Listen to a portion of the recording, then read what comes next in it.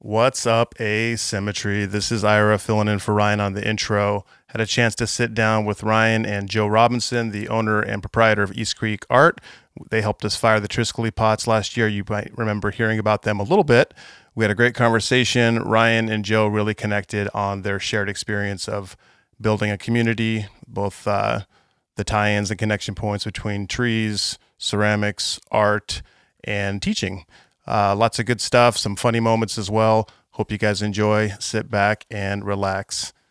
Joe Robinson. Hello. What's going on? What's up, Joe? You guys weren't late.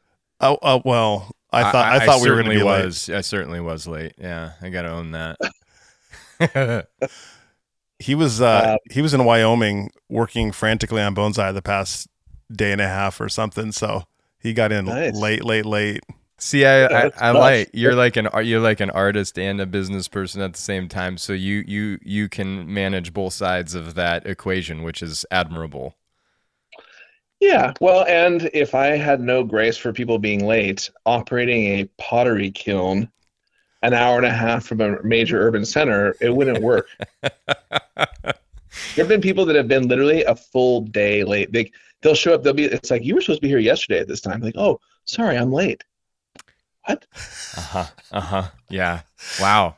We're going to use that as an example next time we're running late. Yeah. I feel like you just opened the door for us. You don't even know. Yeah, oh, in pottery, you could be up to 24 hours late and it's still just late. And everybody's like, oh, cool. No worries. Yeah. That's just glad you're here. Welcome. Yeah, right. Yeah, that's just Jenny. Jenny runs late a little bit sometimes, so does Michael.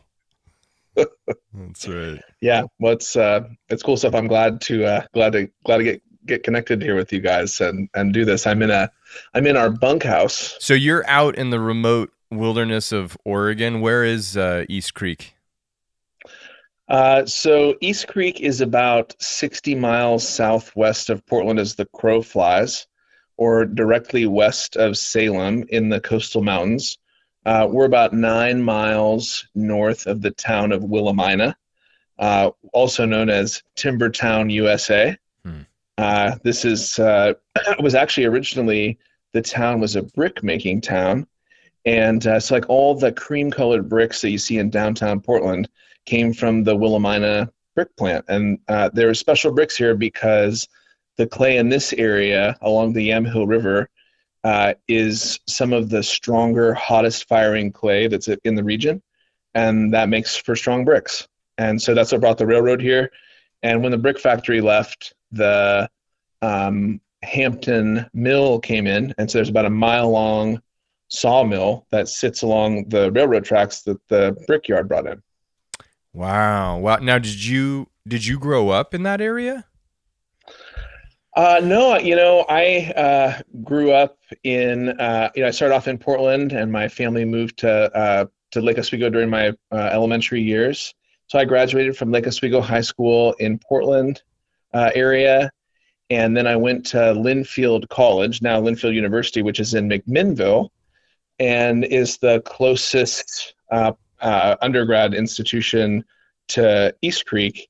And when I was there as an 18-year-old freshman, my ceramics professor, Nils Liu, had this really cool kiln and place. And so I went out to check it out, and that was East Creek. And, I kind of got hooked. And throughout my undergraduate career, I would spend, 3 or 4 days. I would disappear. My roommates stopped worrying about it, because I would disappear for days on end. And there was no cell phone, there's no internet here. There's no connectivity whatsoever, not even a phone. And so I would just go away, and they'd be like, oh yeah, that's Joe doing his pottery things again. No, but you were studying art and ceramics in college, or were you studying business in college? Well, actually both. I have my BA in art and business. I was a double major. Okay. So I had kind of one foot in each department, although my foot that was in the business department was a pretty weak foot. They were kind to allow me the flexibility to focus on my art stuff. And, there was some business classes that I probably missed more than I than I should have. Missed more than you attended. Because I was missing it. It wasn't like I was missing it to like go to Cancun. Right. I was like, oh well, I'm sorry, I'm missing class because I'm doing this ancient pottery tradition with a professor. Mm-hmm. It was like a little bit better excuse, even though it was super fun. Mm-hmm. Mm-hmm. You're like, criticize me for this. I dare you. Like, yeah. Then and the pottery professor, Nils, at the time was in his 80s. He was a tenured professor in his 80s.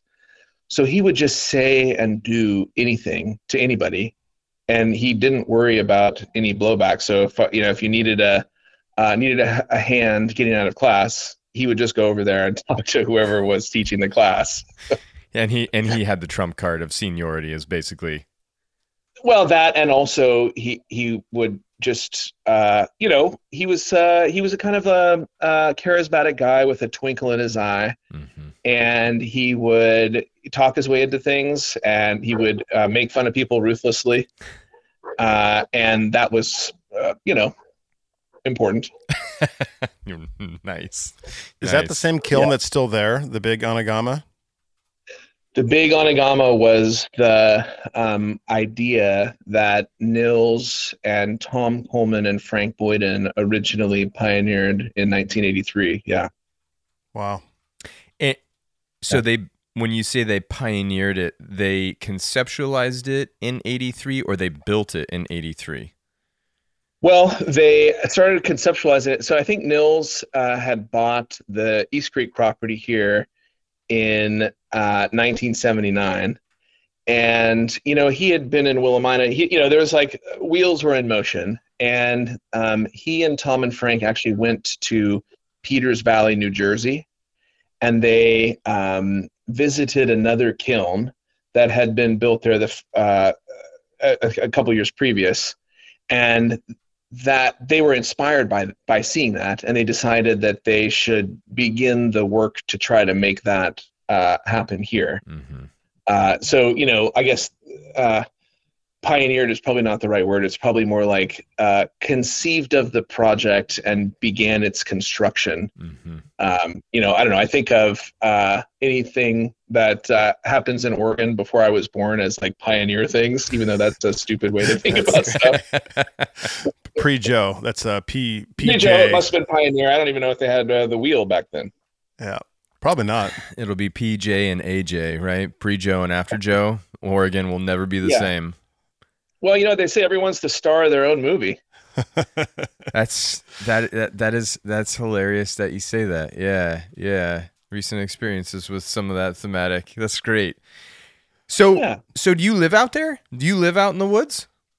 Yeah. Oh, yeah. I live in the woods. I live with my partner, Aubrey, who's the president of the Oregon Potters Association. She's a potter too. And we have a 2-year-old. Nice. We live together in a 400 square foot one-room cabin with a lofted bed. So, we definitely have embraced the rustic woods cabin lifestyle. We would like to have a bigger house, but hasn't been in the cards quite yet. Right. But yeah, I've been living out here full-time since 2017. And before that, I bought the place in 2015 in quite a state of disrepair. And, so before that, I had been living in Portland and in San Francisco doing like corporate marketing work, which was kind of the source of the credit and business vernacular that was required to initiate this project that I'm doing. Mm-hmm. Yeah, what a transition from San Francisco corporate marketing to 400 square foot cabin in the middle of the woods with no connectivity. That would be, I would say, pretty polar opposite. It was pretty polar, yeah. And, in San Francisco, I lived across the street from the Giants stadium. And I was in this building, and the same building that my apartment was in was the most expensive restaurant in North America, this restaurant called Saison. And when I moved back, I was only down there for about 9 months working on a project, bringing a new business online for a health company. And when I moved back, I had some renters in my little cabin. And so I stayed in the bunkhouse, which at the time was in a real state of disrepair. And I remember getting back from this this time in San Francisco in this really expensive apartment, and I was sitting in this bunkhouse, and there was one day that it got warm. It was like in March, and it got warm, and all the mice came out of hibernation, and they were running everywhere in the bunkhouse. There were so many. They were running around on the floor. They were running up on the tables. I mean, there was like 20 mice visible at all times, and it was like one of those moments where it's like, man, I just left this kind of high-end life in San Francisco, and I'm sitting here in the middle of the woods in this bunkhouse covered by mice. Am I on the right track here? This is such a reminder of Ryan's story of when the first night he slept here at Mariah property, and the rain was coming through the roof and dripping on him. Yeah. I was like, yeah. It's so similar. And I was literally like, oh geez, what kind of future did I just choose for myself? Like, what have I bitten off now? Right? Like, it seems so romantic till my it's a beautiful body got thought. soaking wet from the rain coming through the roof. It's a beautiful idea. Always a beautiful idea. The mice would be tough. That's tough. Well, I got cats now, so it's okay. Wow. Lots of mice. What were the mice there to do? Well, one thing about East Creek is it has this really long history of people coming here and camping, standing around, eating hot dogs, and the little crumbs and resources from hundreds of people every year coming out here with their snacks, really supported a large mouse population. And the lack of, and there's also lots of indoor facility, just like lots of places for them to hang out. But those really weren't even the big problem. The big problem was the pack rats. Those were the real deal, because they'll move nails and like crazy stuff, create huge piles of stuff in places you really don't want big piles of stuff.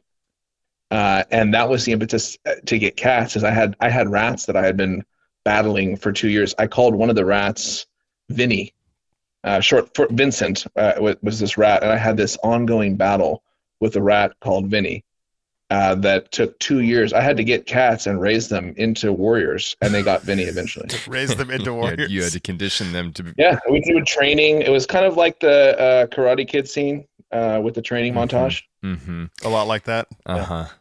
Wax on, wax off. You're throwing heavier and heavier stuffed like mice at your cats so they can build up their muscle to bat down that kind of aggression. That's right. Wow. Jeez. They were really tough.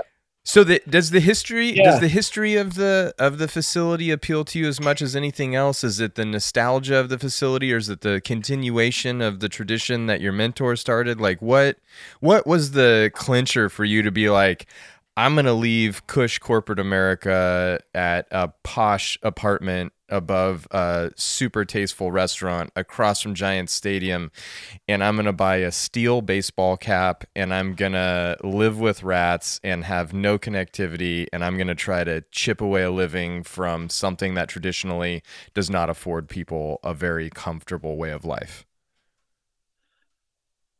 Well, when you say it like that. Well, no, but that's once you pass the romance of I'm going to go into the woods and be an artist, you know, it's like, I mean, like Walden ultimately sort of like broke, him down to the degree where like he was like kind of a different person after that experience. It's like you're kind of putting yourself into a similar position.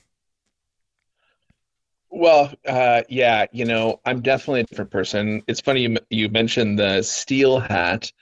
When I was in my other career, I looked a lot different.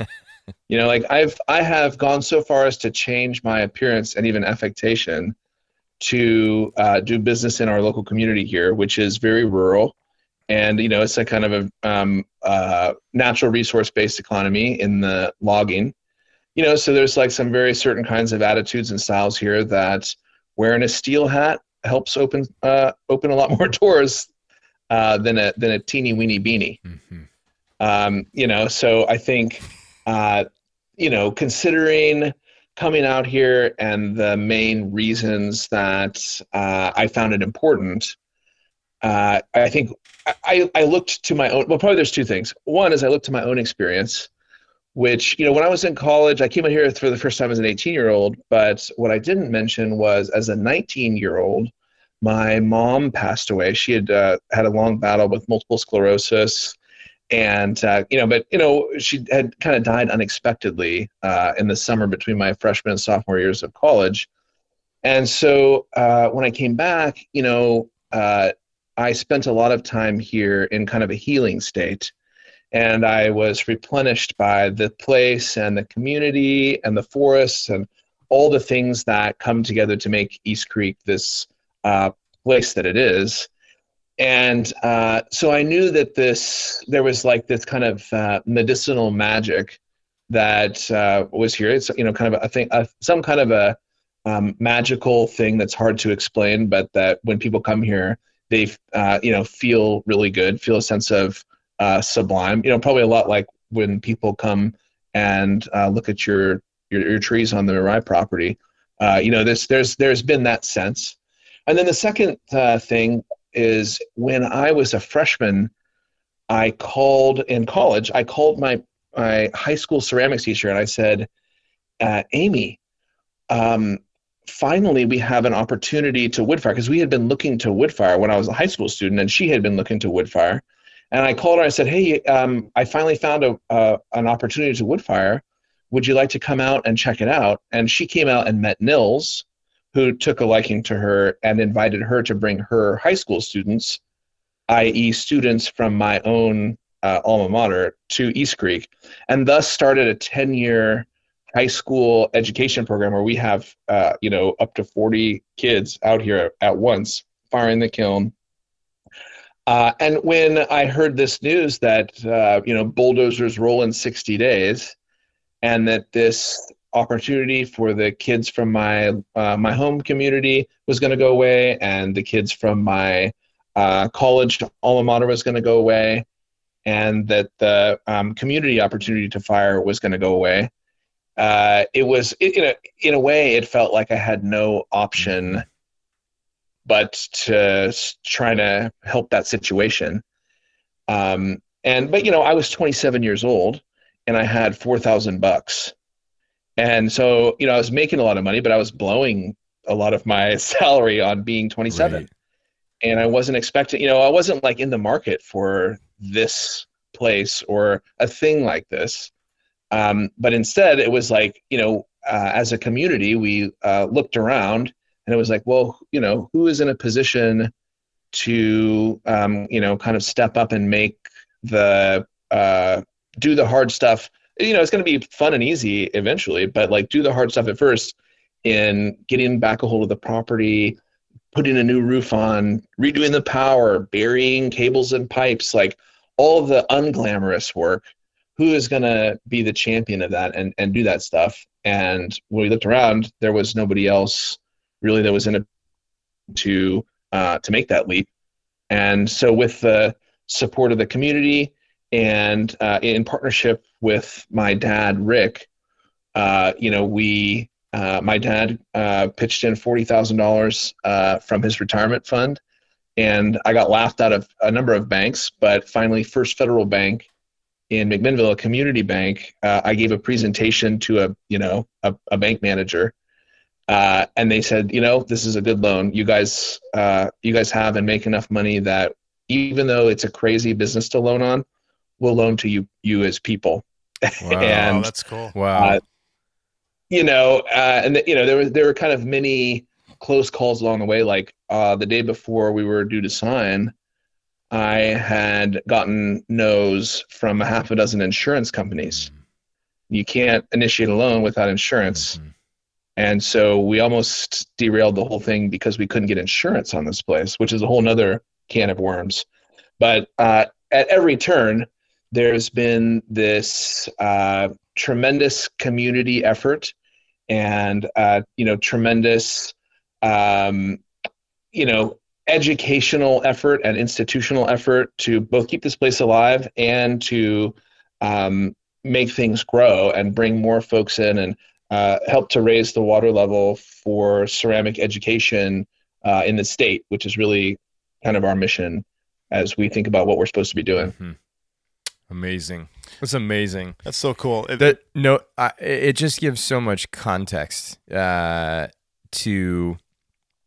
the significance of the facility, right? Which Ira's told me quite a bit, because Ira spent quite a bit more time with you in the East Creek facility, and I know Jesus came out and did a lot of filming. We had Miguel too, and Miguel's been out there, yeah. So like Mirai is sort of weaving its way into East Creek, and certainly trying to get a foothold. Yeah. Well, I mean, the way that you helped us out with the Triscoli project was just so incredibly huge. That's exactly what I was thinking when you were saying bringing the Oregon base of ceramics up. Like, that's how we found you, was at the Wood-Fired Convention. I don't know, not quite a year ago, I guess. And we went out there with Jan Rentinar, and she introduced us to you, and you guys were organizing this event that is doing the same thing that you're saying, bringing a larger community around presentations, work on display, vendor areas, talks, discussions. It was really a great event. Well, thanks. I was really glad that you guys came. And it was really exciting because having the opportunity for more folks from kind of different worlds to come out and get an understanding for what we're doing and what kind of traditions that we're accessing with the kiln. And also, just bonsai and wood-fired pots have such a long history together. Yes. And for us to be out here just like bebopping along making mugs and not having, not having the connection with the bonsai community, that was kind of silly.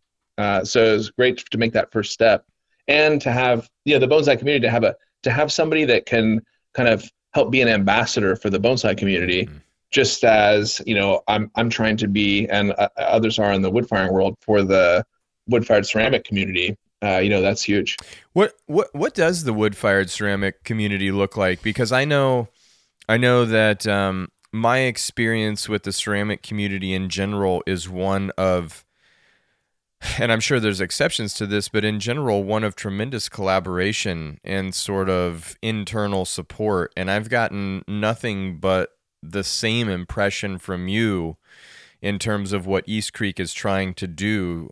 It doesn't appear as though you view other wood-fired kilns or other ceramicists using wood fire as their methodology for firing their ceramic work as competition. It seems like you view it as community, but I don't know. What does that look like? Yeah, I mean, I think that's a great observation. And, when we think about wood-fired kilns, we put 10 cords, 30,000 pounds of wood into this kiln over 5 consecutive days and nights. And it's therefore impossible. It's my name's on the paperwork, and so I own this kiln, but it's a tool that I own but could never use by myself. And so this shared work, shared result ethos that is required to fire a kiln. Like, you can hire employees and create a whole thing around it, but the potters who build wood-fired kilns, the reason they do that is so that they can help to develop and further community. And so I think that it's the kind of thing that draws in people who are into community. There are a number of wood-fired kilns that are fired that do use employees and that are kind of purpose-built to make someone specific, to make their work. And, that's cool. But other kilns, and historically, this community way of thinking has been really important for a long time. But most of the community that we've seen up until East Creek really started to come on the scene was groups of friends. So you had to get a personal invite from somebody, and you kind of had to be vetted, and there was kind of this like weird process to be initiated into the wood-fire community. So once you're in, it's so great, and there's all the kiln owners kind of know each other, and there's this wonderful kind of itinerant potter community, the people that work in their studios and then go from kiln to fire their work. And that's really cool.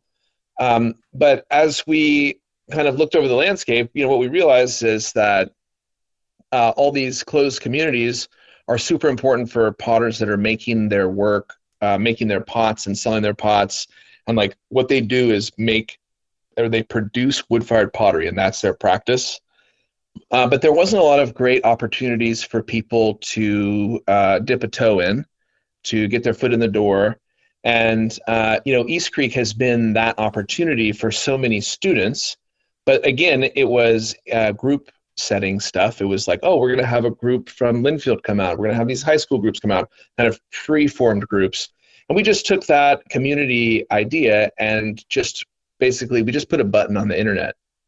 And it said, hey, if you want to fire, click the button and go through a checkout process just like you're used to on any e-commerce website, and then just show up with your pots. Mm-hmm. And you can come and join our community. And then if you're really good, you get really into it, then you'll meet other people and you'll get the invite to go and do other stuff too. And, so that was, as we thought about buying the place and doing this thing, the idea that we could help to raise the water level for ceramic education in the state via providing a place for people to try out wood firing for the first time, that was central to our thinking and how we've acted. And we've been privileged in the sense that most of the actions that we take are mission-based actions. Like we don't have to, or at least right now, we're not doing a lot of stuff that is off mission so that we can keep the lights on, which is huge. As recently as when I got done with graduate school in 2019, I sold wine. I drove a limo. I did whatever I could do to get the money to pay the bills of this, And so now that we have grown our community and provided this place for people to come and do their first wood firing, and some people now to do their first throwing on the wheel or their first touch of ceramics. Now that we're in that place, we have more resources to share.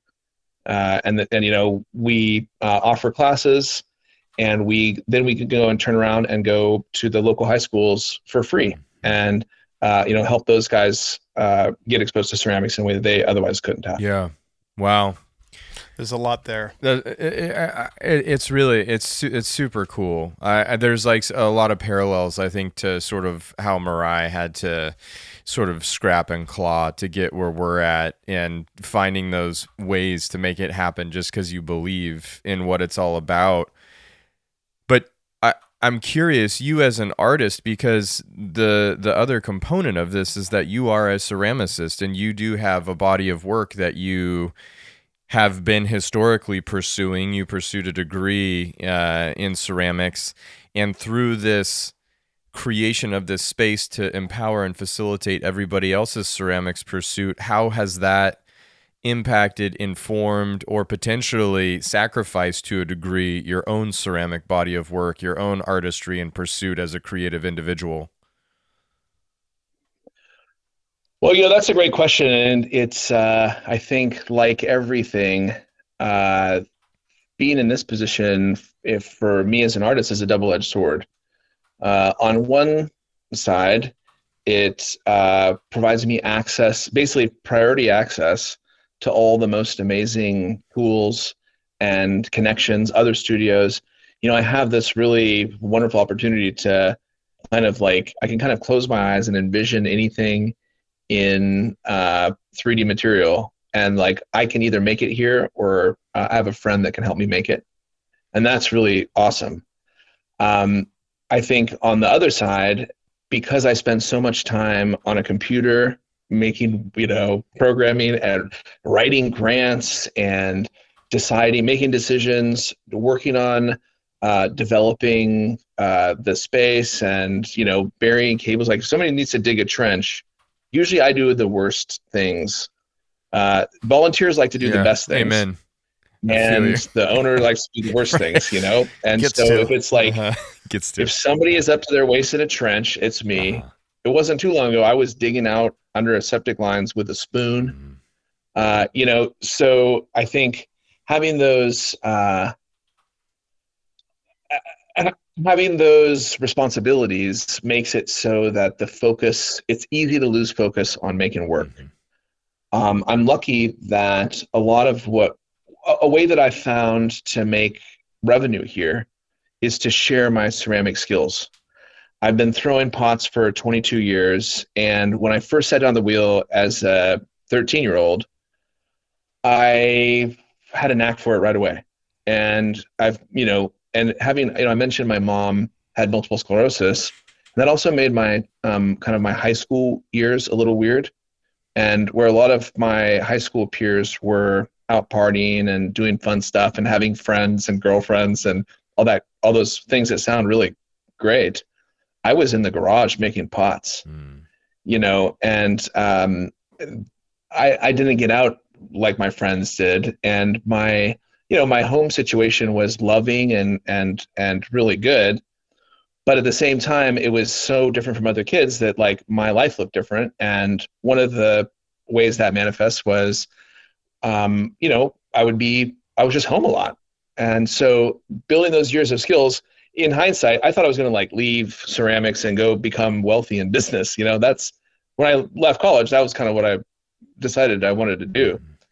But I realized in hindsight, as I was kind of trying to figure out, sitting there driving the limousine, trying to figure out how am I going to stop driving this limousine? It was like, oh, well, I could teach people how to throw pots on the wheel. A lot of people want to learn that, and I'm pretty darn good at that.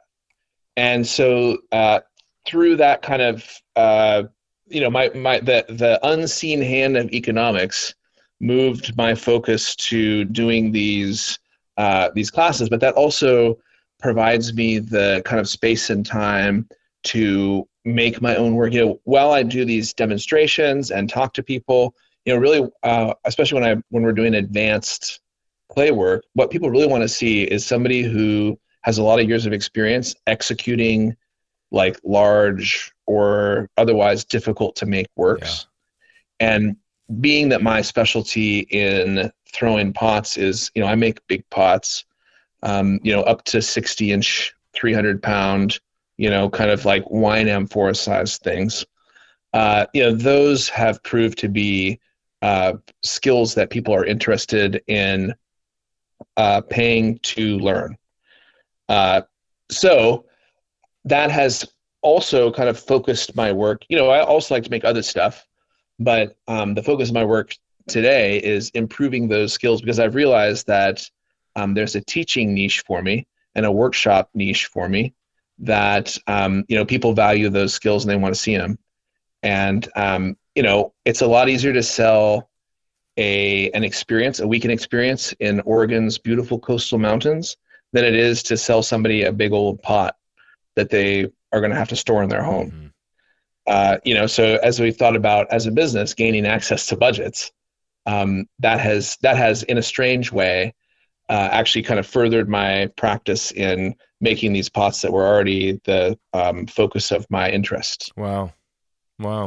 And you don't have any it sounds like you feel really good about that. Like you don't have any conundrums because you do often hear about artists, sort of having this conundrum of sacrificing their artistry for the sake of economics or, doing other things when they would rather be really pushing their boundaries of creativity. It sounds to me like you made the mental gymnastic somersault of like twisting that into a real sort of serendipity as opposed to looking at it and being like, fuck, this sucks, but it's what I got to do. So that's, and I think there's a lot of creative people that are disgruntled by that. Yeah, I totally agree. And I think, one kind of unique thing about this whole deal is that I see my role at East Creek and within the ceramics community as I should be here to share some of the things I learned from highly paid and experienced corporate managers on how to make businesses work and how to make organizations work. I kind of like, went away to this other weird world and learned all this stuff. And now I can come, and the biggest impact that I can have on the world really probably isn't through just like making beautiful works that people will see. It's helping to create systems and funnel resources to those who are able to make those beautiful works but don't have that other skill set. Mm-hmm. And so from day one, working on this project, I knew that was kind of my biggest differentiator as a business person and as an artist. And that was really important, to accept that was my role. And, I think you talk about artists selling out, especially potters. As a potter, you often, if you do a lot of craft fairs, you become a mug factory. And it's like, the actual reason I got a business major and was going to go and do another career was in high school, my senior year of high school. This famous potter came to my class, Don Sprague, and he has a teapot in the Smithsonian and has lots of these like important markers of success as a studio potter. And he was doing this demo and he made his offhand comment. He's like, yeah, every time I think about like, should I get a cell phone? I think, well, how many mugs a month is this going to cost me? And I was like, whoa. Oh, no. That's dark. Like that is, I cannot think like that. Like I do not want to be if that's what being a potter is, I don't want to be a potter. Right. Mugshot Monday. And so I think a lot of frustration, that rhymes with lots of frustrations that people have, which is I love making this, but I can only sell that. So I make that all the time. Uh-huh.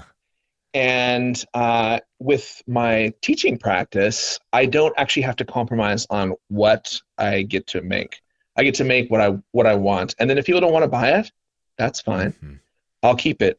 And I have, like that's kind of been the case. And now of late, you can begin to form a reputation as like, oh yeah, if you need a really big pot, you can call Joe Robinson. There's actually not that many people making those things. Joe's the one. And over the years, that's started to work out for me. And I've been actually starting to sell some pots. And, just a couple of weeks ago, I shipped off a big pot in a wooden crate, like an Indiana Jones crate to New York. And, it's like, feels exciting to be doing stuff like that. Yeah. And I see potential there. We're looking for those big Joe Robinson bonsai pots. That's what I'm saying.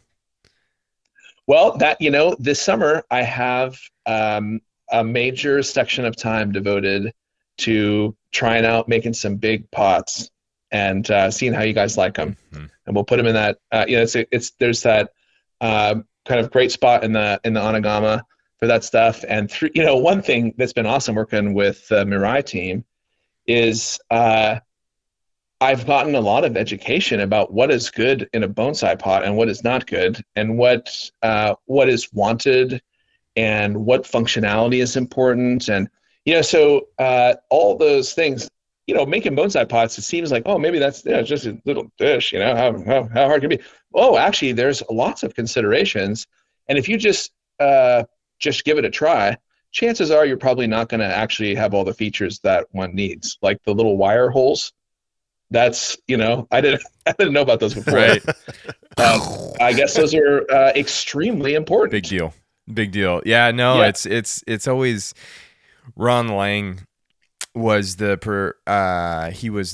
head of the ceramics department at MICA, Maryland Institute of Contemporary Art, and he had this closeted bonsai ceramics pursuit for like a large portion of his career as a sculpture ceramicist and a professor of ceramics that he wouldn't share with his colleagues or his students, and it's like funny to hear you talk about Don Sprague and going to this like mug factory and whatnot, because Ron was always like, he went in the teaching direction and the professor direction, but he also had a really incredible career as a sculpture ceramicist artist, had a lot of his work shown in a lot of really prestigious places. Like you said, like what's the measure of success? But I remember coming back from Japan in 2010 and learning of Ron Lang, this guy making big pots that nobody else was making. And, he could make rectangles and he could make these radical forms and interesting creative ideas. And every time I saw one of his pots, I was just like, God, it's so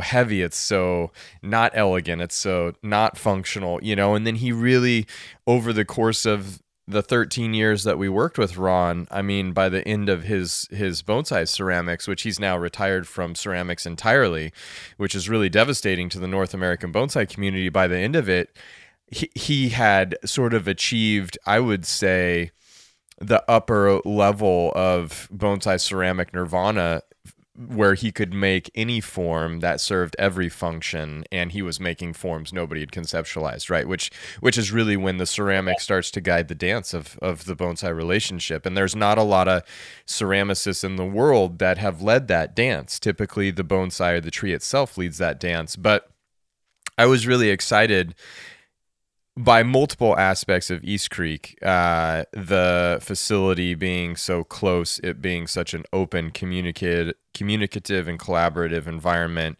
of a multitude of artists, the fact that you yourself were an artist willing to help us out and work with us, but also that you had the skill set that you had, which is abnormal and something that's missing from the bonsai community. And then when we were able to sort of fire these works of these known bonsai ceramicists and seeing the cross-pollination of all of these creative ideas and stuff, and now talking with you and recognizing, our paths and journeys have not been that different. And in fact, there's a lot of shared experience in what we've both been trying to do, having to do, and where we also want to be going with things. It's pretty cool. It's really, really cool. Ira mentioned, I have this thing that I like to do, and he mentioned that we share this, that when it's time to bust out the leaf blower, we like to get the leaf blower on. And you and I share this love of leaf blowing and herb appeal. I think that is really that's nirvana. Yeah, it cleanses the soul. So just what a funny just to get it all cleaned up and straightened up. I love straightening and organizing, and I'm the one, I'm the one in the trench too. Like not alone, yeah. because I've got a tremendous team around me, but oftentimes it's like when the dirty work's got to get done, you're typically the one. It's like you can't. It's like being a general on the battlefield. Like you got to be in the trenches with the troops, just as much, if not more, to keep things headed in the right direction with the right kind of message and vibe. And it sounds to me like you're just as interested in getting your hands dirty as leading the charge. Well, I'll be interested. I don't know if I'd quite say that. I would like to hire this stuff done. If I'm being frank, I want to hire this stuff done with contractors, licensed contractors. Beautiful word. Mm-hmm. But, licensed and bonded. Yeah, sure. Yep. No, and it's, I read your, I have probably a lot more kind of nuanced background on you from, I read that New Yorker article, and, reading that, I felt a lot of things that resonated, from the way that, there's this kind of like super hierarchical, old school approach to learning. And then now you learn like that, but then now we have to turn around and teach to a society that's totally different. So like none of those methods that were used to teach me, at least in ceramics, really are super appropriate for me to use to teach others. Yeah. And I, reading your story, that resonated with me a lot, because, Nils was a really wonderful and nice guy, but he gave me a lot of crap. Mm-hmm. And the best compliment he ever gave to me about a pot that I made is he said, "This is okay." Right. Sure. High praise. But that was cool. And that was why I liked it. It was that served me. It served me, and it was right for me. But I also recognized that like people don't want that. Yeah. It doesn't serve people now. Yeah. Yeah, absolutely. Not everybody needs to wade through that kind of, mental warfare to get to the point where it's like a productive and positive thing to be engaging with whatever that medium is that allows them to tap into some aspect of self-expression, or whatever the purpose is of working with art or creative medium. I totally agree, but I do think, like, and maybe you feel the same way, like that worked for you. It worked for me the way that my apprenticeship transpired. I went there seeking that, so that was where it was. Mr. Kimura met me with the intensity that I went there to pursue bonsai with, and that I probably needed to get to the level that I aspired to get to, which is what I asked him for, So it's like, yeah, I certainly would not have become as capable at bonsai as I am without that, and I recognize that. And so it's like, some people want to be as capable as you are in the ceramic world, and some people want to be as capable as I am in the bonsai world, and it's like, can you get to that? I've always wondered this in the same way, and I was listening to a professional athlete talk about this. Like, they looked at Michael Jordan and they said, this guy's whole life is dedicated to competition to the degree that he sacrificed virtually everything, and I think you could probably look at any super high level performer. You worked in Silicon Valley in the tech world, or at least you were in San Francisco in that financial marketing corporate business world, where you probably saw high performers that really didn't potentially have much of a life outside of what they were doing, even though they may have had a family, they may have had interests and hobbies, but I'm assuming that a lot of that was sacrifice. And certainly for my master, Mr. Kimura, I did look at his personal life, I did look at his family dynamic, I did look at his life outside of bonsai, and it was and all of those were super compromised for this pursuit of excellence in this singular act. And when I was listening to this athlete talk about Michael Jordan, his question was, could Michael Jordan have been Michael Jordan with a different approach? And certainly as that individual, Michael Jordan probably wouldn't have been Michael Jordan without that approach. Could somebody else be as great as Michael Jordan without approaching it like Michael Jordan did, right? That's the more I think appropriate question to be asking. And I've wondered this the entire time. Could I reach the level of bonsai that my master did while having a healthy family unit? Could I reach it while not necessarily creating conflict in the business relationships or collaborative relationships? Could I not isolate myself and be, I've wondered this from the very beginning of leaving my apprenticeship. And I just determined that I didn't want to live that life that, do you sacrifice what you want to achieve as an individual to lead a more balanced life overall? I didn't look at the reality of excellence as being worth it. And maybe that's where I won't ever be as good as Mr. Kimura is, or, maybe that's where this athlete asking this question will never be as great as Michael Jordan is. But I would also like to believe that there is a way in which you could be as great in whatever measurable metric that could be, while also not having some sort of completely lopsided existence in the pursuit, And it's like pretty hardcore question to ask yourself when you are aspiring for excellence in your chosen craft. Yeah, and I think especially when the body is involved, where it's like, oh, well, you want to shoot 3 free throws? Go shoot 1,000. Mm-hmm. Go shoot 10,000. Yeah. And and I think that's kind of where the the world building, this studio and community building. I think you can be really effective with your mind and with experience in that way. But there is some part of me that's like, well, if you want your body to do something, like, you got to put in the time. Yeah. And if you want to run, you got to run. And if you want to shoot, you got to shoot. Mm-hmm. And if you want to throw putts, you got to throw straight putts. Up. Is there a shortcut? I mean, it's like, if Joe wants to be the best pot thrower, then you got to throw as many pots as you can physically throw, and it's. Yeah, I mean, I would posit that at this moment in the arc of my experience, mm-hmm. that if, when it comes to the execution with clay of bringing something from your mind into the world from a lump of clay and a wheel, the more times you've done that, the better it's going to mm-hmm. be. Yeah. Yeah. Yeah. But I think one of the beautiful things too about where we're at this point in the world and the sharing of creative information via technology and the channels that exist that have not existed to date is there is more of an exercising of the mind, and there is more of a collaborative, creative power that exists in the community of shared information.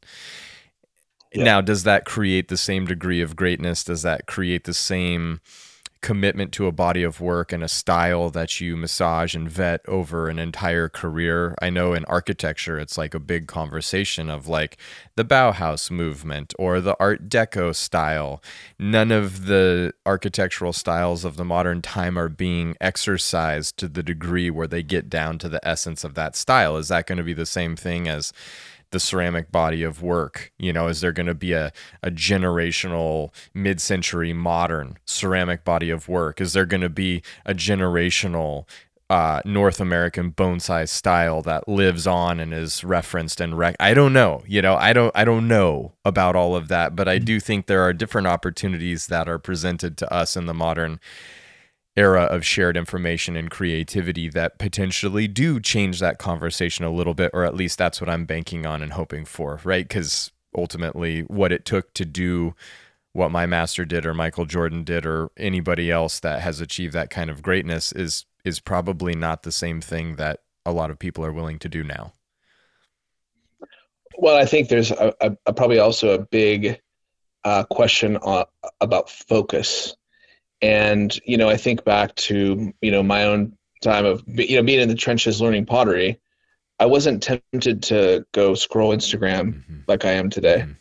That, you know, and I think educators that I've spoken with, especially ones that have been in educating in ceramics for a long time, like, oh yeah, like there was kind of this 1 year where everything changed. And that was the year where like the kids that grew up with technology kind of hit their classes, and it was like, and those kids, they're different. They have a different style, and you know, it's not a value judgment necessarily, but it is a recognizable thing.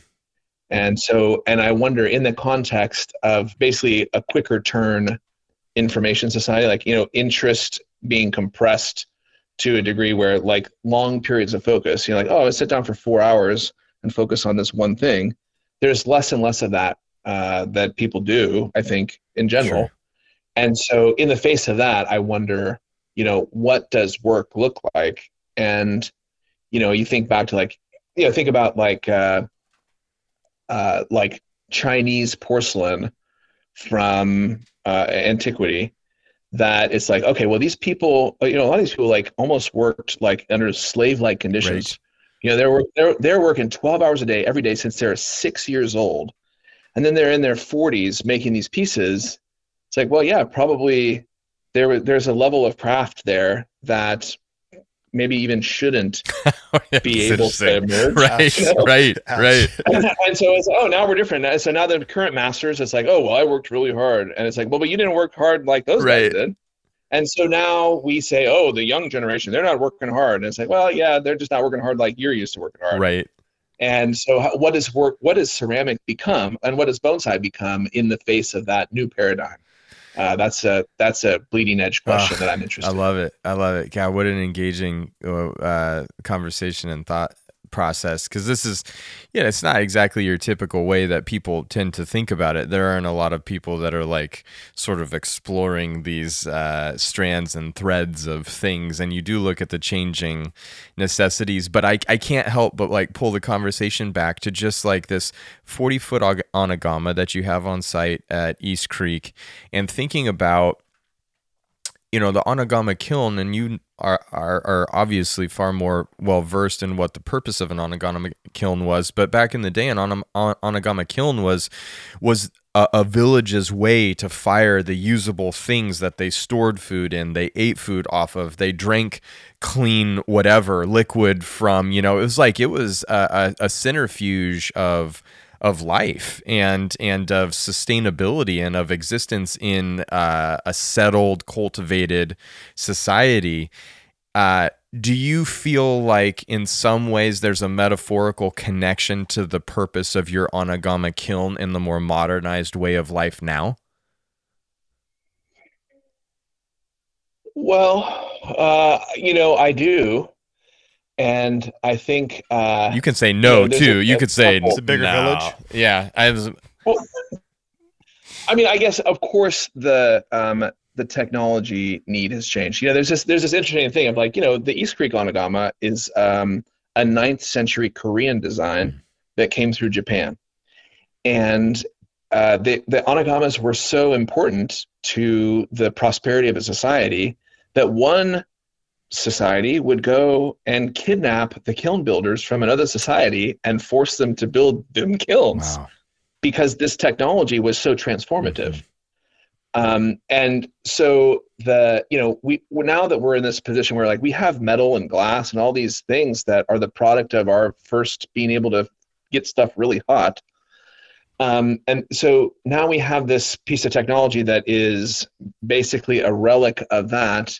And that then, so the utilitarian and community nature then shifts from, we need this technology in order to live comfortable and healthy lives, to we need this technology to facilitate healthy spiritual connections to our work, our world, and to each other. And that this is an outlet in this, our technology has created a world of more abundance and leisure. And that, given that we have the time and bandwidth to engage cultural things and pleasure and aesthetic, and that we're not just focused on trying to not die, that the kiln, in the context that we use it in our community, is that connection, and a connection to the shared work, shared result ethos that really isn't around. There's so much celebration, at least in American culture, on individual achievement. Right. And to have this thing where it's like, actually no one person can really do it all here. And without the night shift people and without the morning shift people and all these different roles, without this just simply wouldn't work. I think that relying on another person or other people who you don't know with your important work that you spend a lot of time and you really care about, I think that's the thing to me that is really important about continuing this firing tradition that we have here. Badass. That's so cool. That's badass. Yeah, it is really cool to reframe the concept of the significance, but to still have so much value beyond sort of the byproduct of it, right? It's like the meaning of the kiln still holds so much value, and I think I think that could be lost on people that aren't as deep in it as you are. And that's something that I've come to really realize. And we talked about the collaborative nature of the ceramics community. It's like you still see a lot of that old world significance still to the pursuit of it, and for us, it's like the bonsai started out as being a way for people to, in the built environment, back in China, carry with them some of those religious concepts or spiritual experiences of the wilder places, to bring those home, not forget them, be reminded of these concepts greater than the sense of self, right? And you could say, is bonsai important now? And it's like, well, bonsai is more important now than ever before in my mind, as we grapple with this loss of our relationship and valuing of the natural environment and these elements that really created who we are as a culture, as an individual, as a sense of spirituality, or whatever other component you could say the native environment, beyond a resource, has conveyed upon us as the residents of that space. And so I really appreciate what you just said, because I can only hypothesize what that must be like, but you put it so eloquently into words that modernize that value system around what you're doing. And the fact that you can draw those connections is probably a rare skill set in itself. Well, I mean, thank you. And I appreciate the way that we both kind of approach, and I think anybody can, see the value and say, well, isn't it good for people to be around trees? Mm-hmm. And isn't it good for people to circle up around a campfire? Sure. It's like, oh yeah, that's really, those are connective things. Like, those are important connective things. And really that's what we're each doing. Mm-hmm. It's like facilitating people being amongst the trees. Mm-hmm. I'm facilitating people gathering around a fire and exchanging, just like the hunter gatherers that first figured out how to make fire, like the time that they would exchange ideas and really, culture, the spark of culture was in the firelight, and so I think that it reaches back into a place in us, just like being in the forest, that is central to what we are as human animals, and I think that's pretty cool. Very cool. Very, very cool. Joe, I hope this is the first of many conversations, and I think it probably is for us. But to this point, certainly the relationship we've been forming with East Creek and with you and the people around you and stuff has been of huge value to us, and I think we're only just scratching the surface. But I do appreciate you taking the time today, and I look forward to continuing the conversation. Yeah, well, thank you so much for having me, and thanks for what you're doing for the ceramic community via bonsai. You're an ambassador for the trees first and foremost, but you're also an ambassador for ceramic, and that's really important too. Nice. So good on you. We'll keep doing it. We'll keep doing it. Yeah, let's keep moving forward, man. East Creek Art. Where's everybody got to find you? East Creek Art, East Creek Ceramics. You can find us at eastcreek.org, and there's a Start Here button, which I recommend. And you can also see us on Instagram. I'm East Creek Joe, and there's also East Creek Art. So yeah, check us out. See some pics. Where do we book the limo service that you're offering? That's one of the things I was most interested in. And purchase wine. Those the wine and the limo. Things, what is that? Do you still offer that? I highly recommend the entire Yamhill Valley winery section. If you go to Carlton, Oregon, there's the Carlton Winemaker Studio. They have a variety of. It's a shared winemaking space. Really good stuff in there. You're gonna love it. Fantastic. Yeah. We'll make a date. Well, good luck with whatever septic line spoon digging or chainsaw cutting or mouse eradication. It's chainsaw today. I got a maple down. Yeah. We're about ready to engage with a heavy dose of watering when we leave you. But Joe, we'll stay in touch, man. Good luck with everything. Thanks, Joe. Thanks. Cheers, guys.